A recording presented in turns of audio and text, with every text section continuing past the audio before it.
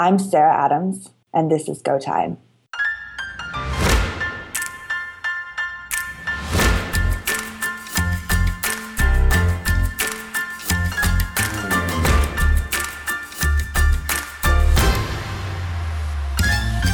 It's Go Time, a weekly podcast where we discuss interesting topics around the Go programming language, the community, and everything in between.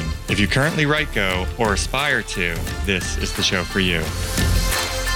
All right, everybody, welcome back for another episode of Go Time. This is episode number 5. Today we have Brian Kettleson here. Say hello, Brian. I'm not here, though. I'm in San Francisco this week. Hello. Yeah, that's very true. You're part here. You're not here anyway. This is all virtual studio. That's true. We also have Carlicia here. I am also not there. I am in San Diego. Hello, everybody. And today on the show, we have a special guest with us, Sarah Adams, who most of you know as an engineer, speaker, and also the founder of Women Who Go. Hi. How are you, Sarah? I'm in the city too, San Francisco. So is everybody in California but me today? That's correct. Sounds like it. I knew I was getting left out here. You have some serious FOMO going on, Eric. Fear of missing out. But see, I'll be having dinner before you guys, though. I have less work when we're done. You know, the problem with being out here is that my kids start sending me text messages at 3 a.m. Oh, no. Yeah, that's always rough to get kind of like synced up with the kids and family. The whole thing is, you think 3 hours isn't that long, but it's a lifetime. It's a lot. It is. It's like everybody's going to bed before you're having dinner, and everybody's like having lunch when you're waking up. All right. What's that? We've got a lot to talk about this week. I think we should dive in. There's a lot happening. Yeah, so last week we talked a bit about the 1.7 stuff and some of the performance change improvements there. And over this past week, Dave Cheney put together some visualizations of that, which really kind of blew my mind because I knew there was improvements, but we've cut less than half or more than half the difference between 1.4 and 1.6. Yeah, out of the way. So we're halfway back to where we were. Which is fabulous because Go has really great compile times, and it's nice to see that coming back down to insanely great. And then I'm looking forward to seeing it less than 1.4. That'd be a great achievement. Imagine being even faster than 1.4 was. Is it even possible? Is it on the cards though? Anything's possible with SSA. And have you seen the team working on that? The brain trust will make it happen. I have confidence. Who's working on it? I'm trying to think of who's specifically working on that functionality. See, that one, I do you remember, Brian, who the specific team was working on the SSA stuff? I don't know the whole list of team. No. So we'll look that up and then we'll put it in the show notes. So other big news this week, the context package is now going to be in standard lib. This is huge. I'm so excited about it. And the way I'm really excited. The way that they've engineered it is really nice too. So that if you're using 1.7, it'll use the one in standard lib, and if you're not using 1.7, it will continue to use the one in the net package. So that's really awesome. Oh, nice. Yeah, that's fantastic because gRPC and all that stuff depends on the context package, and we've been using that for I don't even know how long that's been floating around. I'm really glad to see it kind of pulled in. And Sarah, you were saying something about the context package? I'm just excited for it to be in the standard library. It's just a cool addition. Yeah, and hopefully a lot more people will start using it as part of their packages where they expose kind of network requests and things like that. Because that's really the power in it, is having the context kind of forwarded along so that you can stop it anywhere in the process. So all you library developers out there, if you're not putting context as the first parameter of your public functions, now is a great time to start doing that, please. And the emphasis Please. is Well, on I please. wanted to say please. I don't want to sound too bossy. I can come across that way sometimes. And from my little No. experience, from the little experience that I have with Go, I see a lot of times when people use other network packages just so they can get the context. And I would even do that because I don't want to do that stuff by hand. But now that it's in the standard library, I wonder if it's going to impact the usage of other external libraries, or if people are just going to have to keep ahead and keep adding more features to make it more attractive for people to use them. But I mean, is it really a competition though? You know, I think at the end of the day, it's about writing good quality software and that's readable. And I think that by having external libraries that people really like, I mean, and we kind of get consensus on these patterns, I think it's okay to pull that stuff in because not everybody's going to be aware of these things, despite how much visibility we think they have. Whereas people find stuff in the standard library, that's generally where people look first. So I think it's a hard debate, right? We're kind of pulling away users from some standard library, but I think that the library owners are probably glad to see it there because I think it'll get more love in the standard library too. It'd certainly be easier to use. Yeah, I wonder how the Gorilla toolkit is going to change because of this, because they've implemented their own network context, I think. I haven't used it in a while. Yeah, Gorilla has its own context, and every other MUX on the planet has its own context. I'm really excited about them not having their own contexts. I hope that they all converge to use the standard lib context. That's actually really interesting. I hadn't even considered that. I mean, I've used the Gorilla MUX in the past couple of years, but I don't think I've used anything else from the Gorilla stuff in a while. So that'll actually be really interesting to see how that's adapted to this. Yeah, and I think the Gorilla MUX even imports its own Gorilla context, like within the MUX package. So it'll be interesting to see if they go forward with the Go standard library context. We should email them and ask. Yeah. Open a issue on the GitHub repo. Maybe one of their developers is one of the two listeners. All right. So one of the other projects that I've been using recently is Vendor Check. And I noticed that they got an update that now tells you your deprecated dependencies, which is awesome. So basically it goes through your vendored path. And nice. It's just a -u flag. And it'll tell you all your unused. This is interesting because we talked about the blog post that this originated from in our last episode, the Cloudflare blog post about creating the simplest possible SSA tools. So Vendor Check was an extension of that, and it's nice that it's getting some very usable features. It'll be good to get that vendor directory pruned as needed. It sounds to me almost like Vendor Check should be right side by side with FUMPT. Yeah, and Go imports. It's definitely a must-have tool.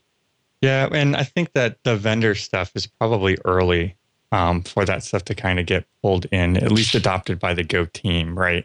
Because, I mean, it's only been recently that there's been kind of this agreement that maybe the Go tooling should handle vendoring more. So it'll be interesting to see how much they think should be pulled in. But I imagine we'll start seeing tools like VimGo and all that jazz incorporating in this and some of like the meta tooling. But there's a Go meta linter and stuff like that runs all the suite of different tooling. I can totally see that happening too. So on that note, on the idea of having vendor tooling being built into Go itself, I know that Andrew Durand was talking about sponsoring a talk or a panel discussion on the Hack Day at GopherCon on the 13th of July for an hour or so, talking about packaging and vendoring. So if you've got strong opinions on that, you might want to come to Denver in July and get together and talk to the Go team directly about package management and vendoring. That would be a great opportunity to have your voice heard. And strong opinions in general. I know that they're wanting to do kind of a panel discussion, or not panel, but a collaborative session with big Go users and kind of seeing what pain points are there and how people feel that the Go team and can ease those pains and make it easier to adopt and use Go, or easier, I should say. And on that topic, there is an issue opened on the Go repo where they just pull in everybody's opinion into one place. At least they put links to things.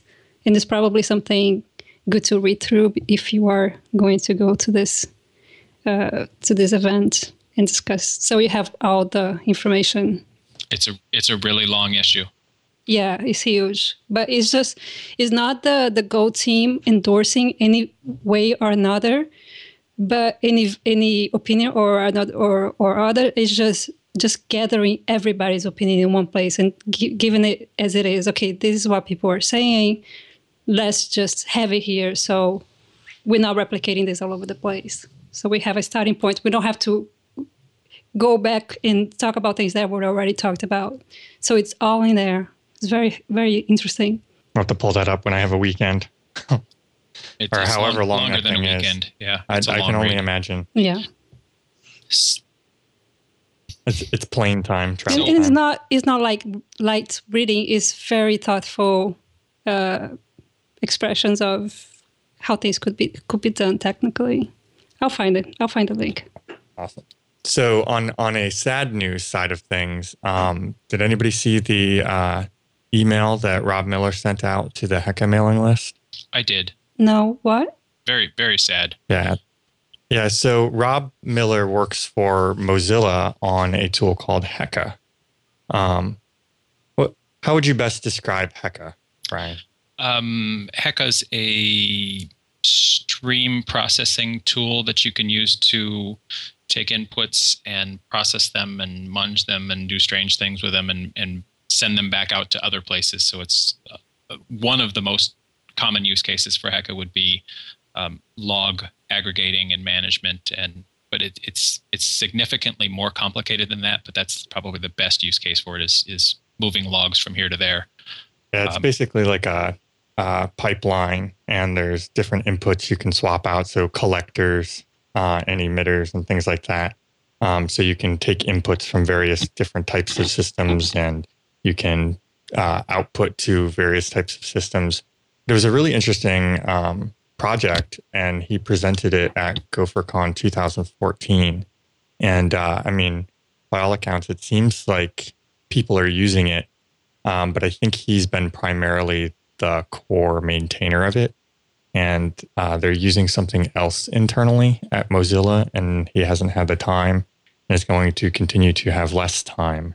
So I think that's probably going to be, I don't know whether deprecated's the right word for it, but discontinued Mozilla support, perhaps, or Mozilla sponsorship. And I think that they're open to somebody else taking over the project, but they don't have the time to help facilitate that takeover either.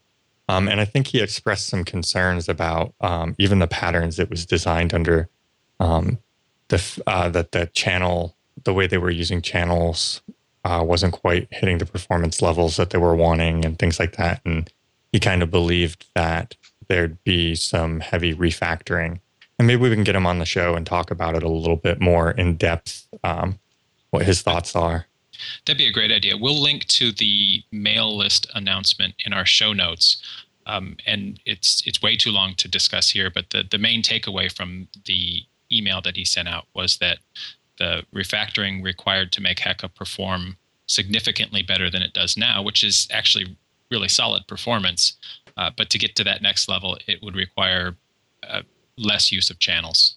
And that's probably a good show topic for us at some point, is talking about the performance of channels under significant load, and when channels are great and when they aren't. That would be an amazing topic. I'm sure a lot of people can benefit. I can benefit from it. So before we get into some discussions about all the things that Sarah is doing these days, we typically go through some interesting Go projects, because Brian just is full of just this encyclopedia of projects. But before we go into that, we don't need Brian anymore. Have you guys seen the lib hunt thing that was going around? No. There's now the Go lib hunt. It's go.libhunt.com. And you can basically browse around, categorize projects and libraries in Go, and they kind of rank them. Just because somebody lists a bunch of libraries in Go does not replace my curation, Eric. The added value that I bring every week to the curation of cool projects is what's important here. You cannot replace me with a bash script. We can try. Brian, what's your process? How do you find new Go projects? Before I go to bed every night, I look at Reddit, the Golang Reddit thing, just to see if there's anything interesting there. I don't get a lot out of Reddit these days, but I have a special query on GitHub that I use to see recently updated or recently created Go projects, and I just scan through them looking for things that sound exciting that I haven't seen before. And that query can be yours for just 3 easy payments of $59.90. Exactly. And actually, I'd be happy to post that query in the show notes too, because there's nothing magic to it. It's just a really long GitHub query. Yeah, I used to use. I had an app. It wasn't called Stumble Upon, but it was something like that, where it acts like Stumble Upon, where you can look through and you can have filters like a Go project or whatever. It looks through GitHub and like helps you stumble upon Go projects that are relatively popular. That's pretty cool. That's nice. All of those queries are prone to error because if GitHub's detection of the project type isn't accurate, because maybe you don't have any Go files in the root or whatever they use to detect the projects, they might be excluded, and is that common? It is. I've seen projects that don't list themselves as the primary language that they are, just because whatever GitHub uses to detect that was thwarted by maybe their directory layout or whatever. I'm not sure how that detection works. I mean, whether it's like what percentage of the code base is in what, because I mean, if you had like, say, Grafana, right? That's a bunch of Go, but it's a whole lot of web stuff too, HTML and CSS and JavaScript too. So is there more of one than the other, and does that cause I have always false wondered positives? that too. If somebody knows, please. You can also specify when you're creating a repo what language the project is. Well, I think it just helps them generate the git ignore. I've never seen that. Interesting. But I'm not sure if they keep that data.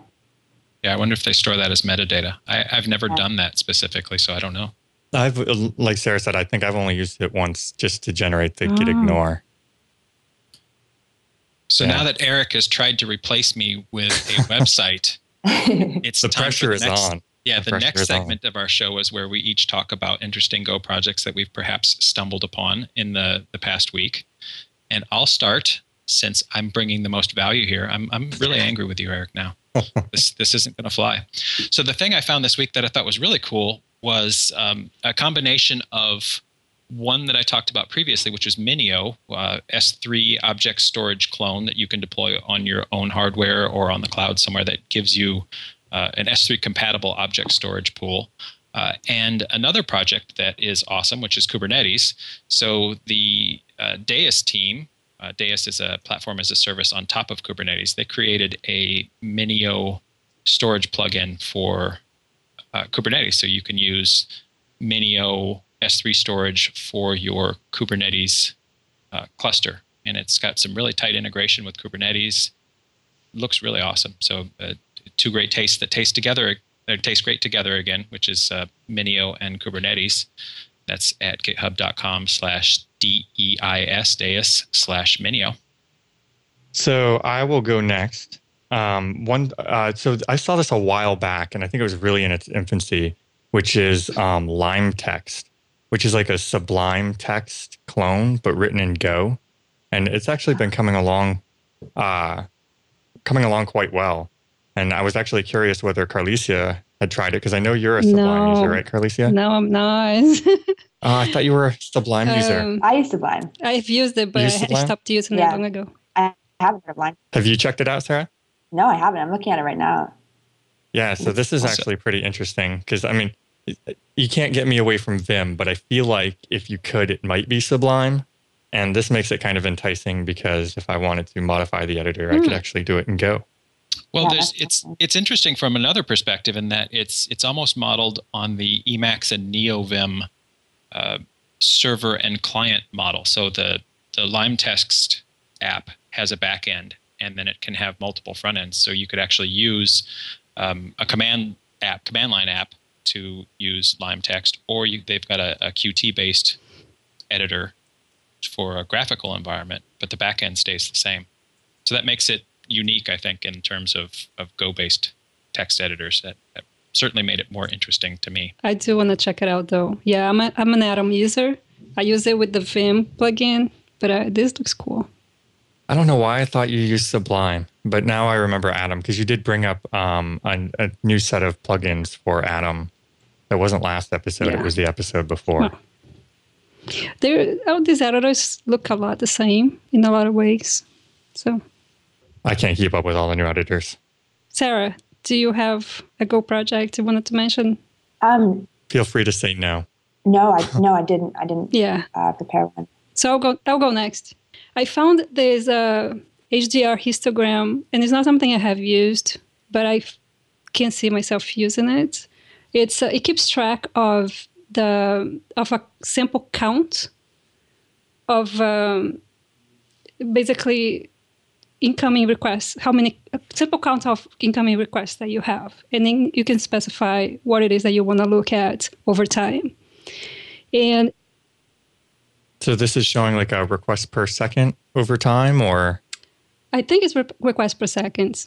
I've used this package before. I think it's more generic than just requests per second. I think it's actually just a histogram package that you can use to collect metrics about any particular event and then present them in a histogram. So request per second is a great example of how you would use it if you were collecting metrics on a website. Exactly. It looks like that. It's configurable. But the interesting, the way that I found about this was because, and they have a package, they have a Go version of this. And the way I found about this and why it's relevant is because I saw a talk by Jill Teen, I don't know if that's how it's pronounced, on Strange Loop from last year. And he was talking about how network graphs usually show us the 9.5 percentile of the worst response times that you get. And he goes on to talk about in detail about how meaningless that is and how much it hides the information that you really want to see, which is the actual count, the actual max. And he also goes on to talk about the difference between service time and response time. And it's fascinating because you kind of know, but I don't know. I don't usually think about it in those terms, but yeah, it makes total sense. It's a fascinating talk. And if you want to monitor your stuff and what you are using is the usual commercial tools that are out there, maybe you should check this out. That's it. We'll have links. And will you put that link in the show notes? Yes, that sounds like a great talk. I already did. There it is. Perfect. So Sarah, one project that we would love to hear you talk about is your Test2Doc. Oh, sure. Yeah. That's really cool. Oh, thanks. So I got this idea like a year and a half ago. I was maintaining a REST API for, I was working for a company called Sproutling, and we were building a wearable baby monitor. And so I was building a REST API that had multiple clients. We had custom hardware, which was sort of a base station that was monitoring room temperature and stuff in the baby's room. We had an iOS app, which was a second client, and we had a web app, which was a third client. And so we had multiple developer teams working on each of these. And so since I was the only person responsible for the REST API, well, not because of that, but I needed to have API documentation, of course. So I started using Apiary because I liked the format. You can write it in Markdown, and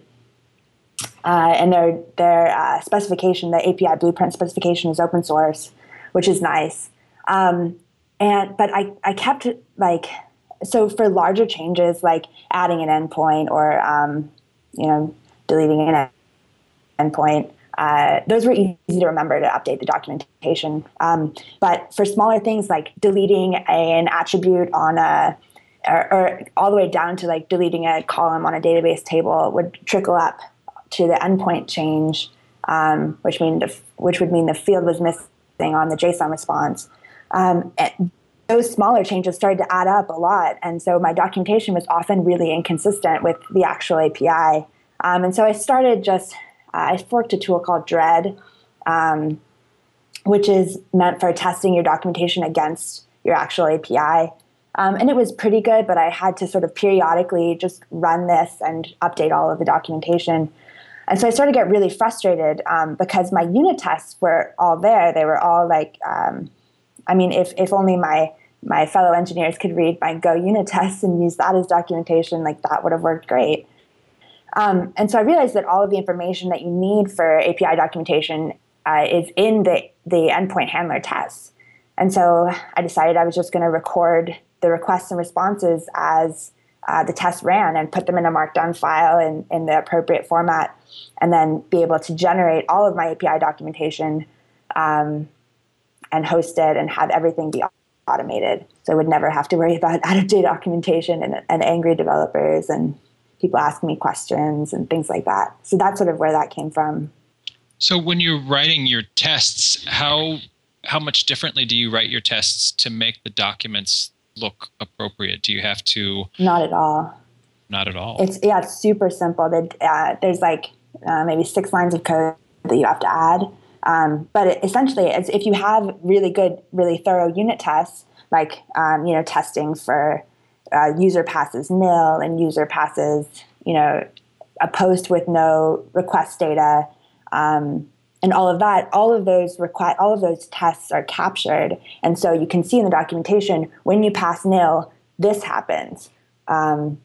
So the tests are really just like if this is the request, that the user sends, what should the appropriate response be? And that's exactly what documentation is also. That's really interesting. Now, so how do you have that implemented? You're statically analyzing the tests? No. So I have actually I wrote this bit a while ago, but I think I used the HTTP test. They're like response recorders and stuff like that. Yeah. So I actually, during the test, I paused the test right before like the actual test executes, and copy the request body from just from the request object itself, and put that into a buffer somewhere. Then execute the test, and then copy the response data before we actually return, and put that into the buffer as well. And then when the full test suite is finished, flush that buffer to a file in the appropriate format. And there are some other intricacies like pulling out request URL variables, so that in the documentation, like for example, if you're testing get widgets with ID 1 and then get widgets with ID 2, those would naturally be 2 separate URLs. So trying to figure out how to match those 2 together. And notice that the 1 and 2 are actually variables. So there's some intricacies with that. Same with query parameters. Is this does this support header logic too? Yep. Yeah. All your headers are logged also to the same buffer, and they're written in the appropriate format for the API blueprint. Oh, that's really awesome. I kind of want to play with this. Yeah, it is awesome. I love it. I use it at work. And then is there a way kind of to augment the documentation? So things that aren't necessarily captured by monitoring the requests and responses, things that you might want to take notes on, like what appropriate values are or things like that? Yeah. So for each package, a API-B file is spit out. And so what you actually need to do is have sort of I call it like a template, but it's really just the description of your API and sort of high level things like that. Those go at the top of the API-B file. So so once all of your tests have run, you'll get back one API-B file per package, and so you need to combine them. And so during that step, you could actually insert. So for my current company, we have a list of all of our errors and our error codes at the top of our documentation file. And so that's generated right before we append all of the APIB files. So yeah, it's totally flexible. Oh, that's cool. And what's the process for this? Like, do you just, you run this tool after you're done so that you're kind of committing this documentation?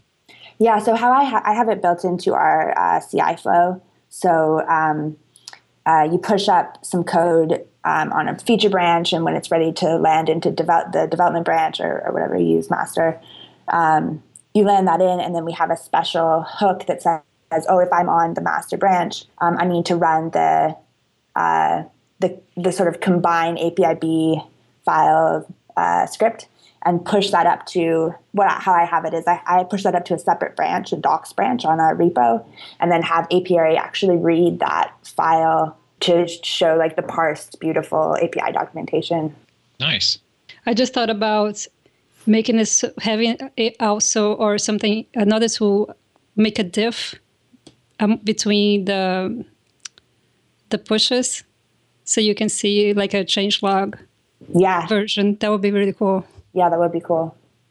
And there are a lot of things that I want to add to this. Like a couple of people have requested Swagger support, and I think it's probably more common than API for API documentation.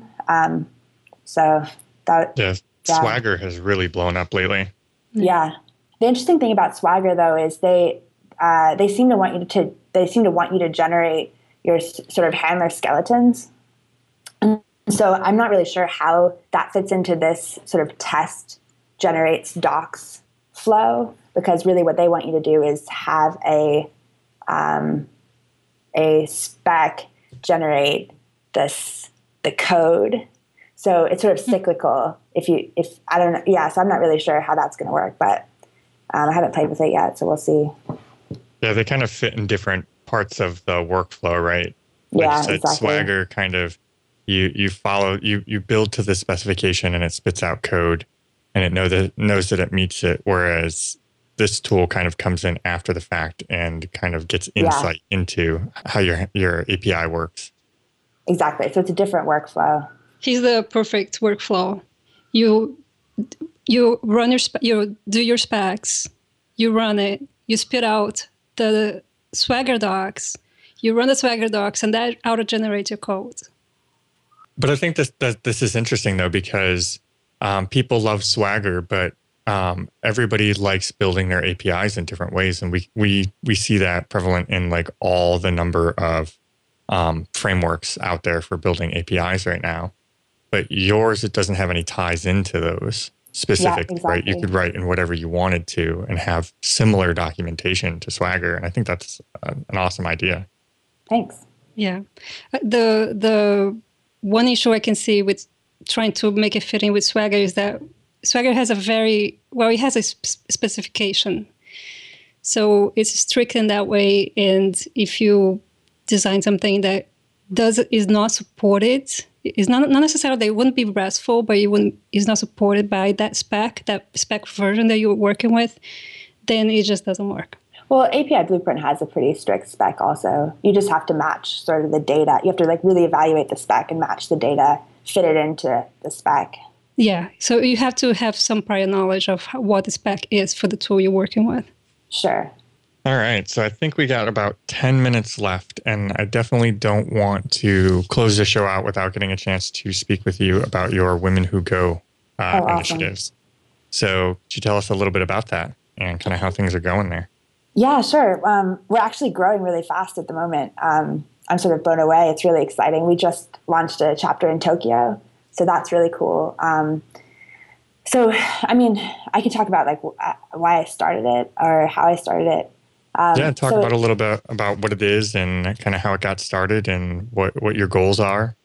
Yeah, sure. So I really wanted to create a safe space for women to enter the Go ecosystem. So I started the group about a year ago, and I had been going to Go SF meetups since like mid 2013.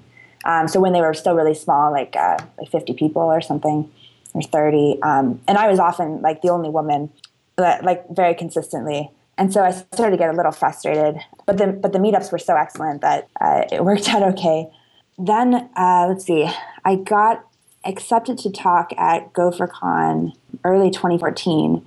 And I was actually listening to a changelog podcast about GopherCon. And I think it was Brian who, I can't actually remember. Someone asked a question like, how can we help people get more involved in the Go community, or how can something like that? And Brian suggested that you start a group in your community, like a Go group in your community. And I sort of took that as my community being like women. And I wanted to get more women involved in Go. And so I started Women Who Go. See, we had our first event about a year ago, which was really, we just talked about sort of difficulties of being a woman in tech and a woman in the Go community, and sort of how can we start trying to fix these issues. And I've had a meetup about every month for a year. And I think our largest event has been the Bill Kennedy workshop. We had 70 women attend and want to learn Go, which was really powerful. But yeah, the main goal of the group is just to provide a safe environment for women to learn more about Go, to explore, and hopefully the idea is that then they go to Go SF events or GopherCon once they feel a little more safe. And I think it's been working pretty well. And then as far as like our 10 chapters around the world, women actually will message me or somehow find me on Twitter, and they'll be like, I see what you're doing and this is really cool. I want to start a group in Denver or, wherever. And I just help them get started, and they really run with it. And so the number of women that have been really excited about starting groups like this has been really spectacular. That is so awesome to hear. Yeah. I'm just all verklempt over here, so keep talking. Oh, well, I mean... So you said you have 10 chapters now, right? Yes, we do. So we've got 5 in the U.S. We've got one in Bangalore, one in London, one in Tokyo. I'm blanking. I've got if you go to womenwhogo.org, you can see our list of chapters. And there are also resources for if you want to get involved, but you don't identify as a woman. Yeah, so we've got Berlin, Bangalore, Tokyo, Mexico City, and London. And then in the U.S., we've got Boston, Boulder, New York City, San Diego, and San Francisco. Is there information on womenwhogo.org for people who might be interested in starting their own chapter? So not explicitly, but people have found the hello@womenwhogo email address there, and that's usually how they contact me. Perfect. So I suppose I could say on the site, like, if you want to start a chapter. I think it's great when things kind of grow bigger than you can keep track of anymore. They just it's amazing. Yeah. Especially when it's such a cool cause, trying to get more women into Go. I mean, this is probably the first community that I've been a part of that had, at least visibly had, these big women only, I want to say women only, but, advocating more women get into the community. Yeah. And they probably exist, but it definitely didn't feel as prevalent as it is here. I mean, I've been watching kind of Twitter and seeing the new Women Who Go chapters and stuff like that. And it's like, wow, like I can't even keep up with how many there are anymore. And I think that's fantastic. It's awesome. There are a few meetups that I've been to, like Pythonistas, and Women Who Code has a Ruby Tuesdays for women. But I haven't come across any other sort of women's group specific to a programming language that is spread across multiple chapters. Yeah, I've seen Ladies Who Linux. That's right. Gotten bigger. And there's an InfoSec one too. And for the life of me, I can't remember the name of it. But there's also PyLadies. Oh, yeah, PyLadies. PyLadies, Rails Girls. Oh, true. Yeah. So there's a ton. But it feels stronger in the Go community, and I love that. I love the push to have that inclusivity and that feeling of safety, so anybody can come in and learn without worrying about external factors. That's very nice. So be proud of what you've done. This is really cool. It's like you were saying earlier, when you have that feeling where it's growing so big, it's hard to keep track of. We get that same thing, Eric and I, in GopherCon, when somebody in Brazil sends us an email and says, hey, we want to do a GopherCon in Brazil. Yes, please go do that. Right. Yeah. That's awesome. That's exactly it.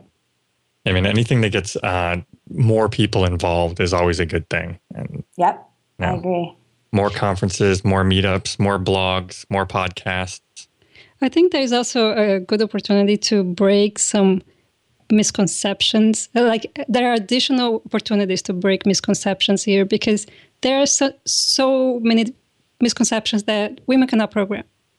Or even we ourselves look at ourselves and say, oh, maybe I cannot program, or maybe I can program, but I cannot be great programmer. And there is a sense that Go is a low-level language. It's not as low-level as C, but it can be used for low-level systems development. And there is an additional misconception that women cannot do systems-level programming. I don't know if you agree that this exists, but I have seen it. So with Go we can help break these myths. Yeah, I think in STEM in general, there's a lot of that being critical of other genders and their ability to do the job. And I think it's naive. But it exists. So that's one of the things that I love about the Go community so much, is that sort of when those things pop up, people seem to be sort of all over it. Like, that's really not okay. And I love how much time and energy that people like Andrew Durand and Jason Bubarel have put into the code of conduct. Like, we were going, like, our code of conduct thread went on for months, just because people were so passionate about trying to make sure that Go was so inclusive and that everyone felt safe in the Go community. And I really thank them for that. Yeah, that I really applaud that effort as well. I think that was a fantastic thing that happened. And I mean, in general too, right? Like, I know Carlisi and I have had conversations about this before. It's just everybody be nice to each other. Like, what's hard about that, you know? And that was one of the things I loved about this community when I came into it, because I don't have a master's degree or PhD in comp sci. Like, I'm not a highly academic programmer, but there were these PhD people all chatting up in mailing lists and stuff, and perfectly, happy to help and answer questions, and just their love of the language. They wanted to share that with people. And I think that we should do that. Whoever it is that's trying to join our community, we should be as welcoming as possible. Exactly. Yeah. And I think since we started sort of being really inclusive and being aware of that, so when we were so small, I really think that it's going to help us as we grow maintain that sort of a sense of inclusivity and safety, as opposed to other languages who are sort of trying to tack it on, like, after they've grown a lot. It's a lot harder, or it seems a lot harder. So for the women who are listening to the podcast or listening live, if they go to womenwhogo.org, they can see a list of chapters. Will that give them the ability to find when the next meetings are? Yes, exactly. There are a list of all of the meetup pages, or in Tokyo's case, the Con Pass. There's a Twitter account for each chapter, and some of them have Facebooks and their own Slacks. And there are links for all of those on the womenwhogo.org site. And you said for people interested in potentially starting their own chapters, the best thing to do was email you at hello@womenwhogo.org. Exactly. Okay. Awesome. And Great topic. Yeah. And I think on that note, I think that we are just about out of time for this episode. So unfortunately, we get to say our goodbyes. But before we do that, we typically do the whole Free Software Friday hashtag, where each of us just kind of briefly mentions a project that we're kind of grateful for, just to give support to the project and its contributors, or some of these things that we use every single day, because sometimes a thank you is just good to give back, even if you can't contribute code. So with that being said, who wants to kick this thing off?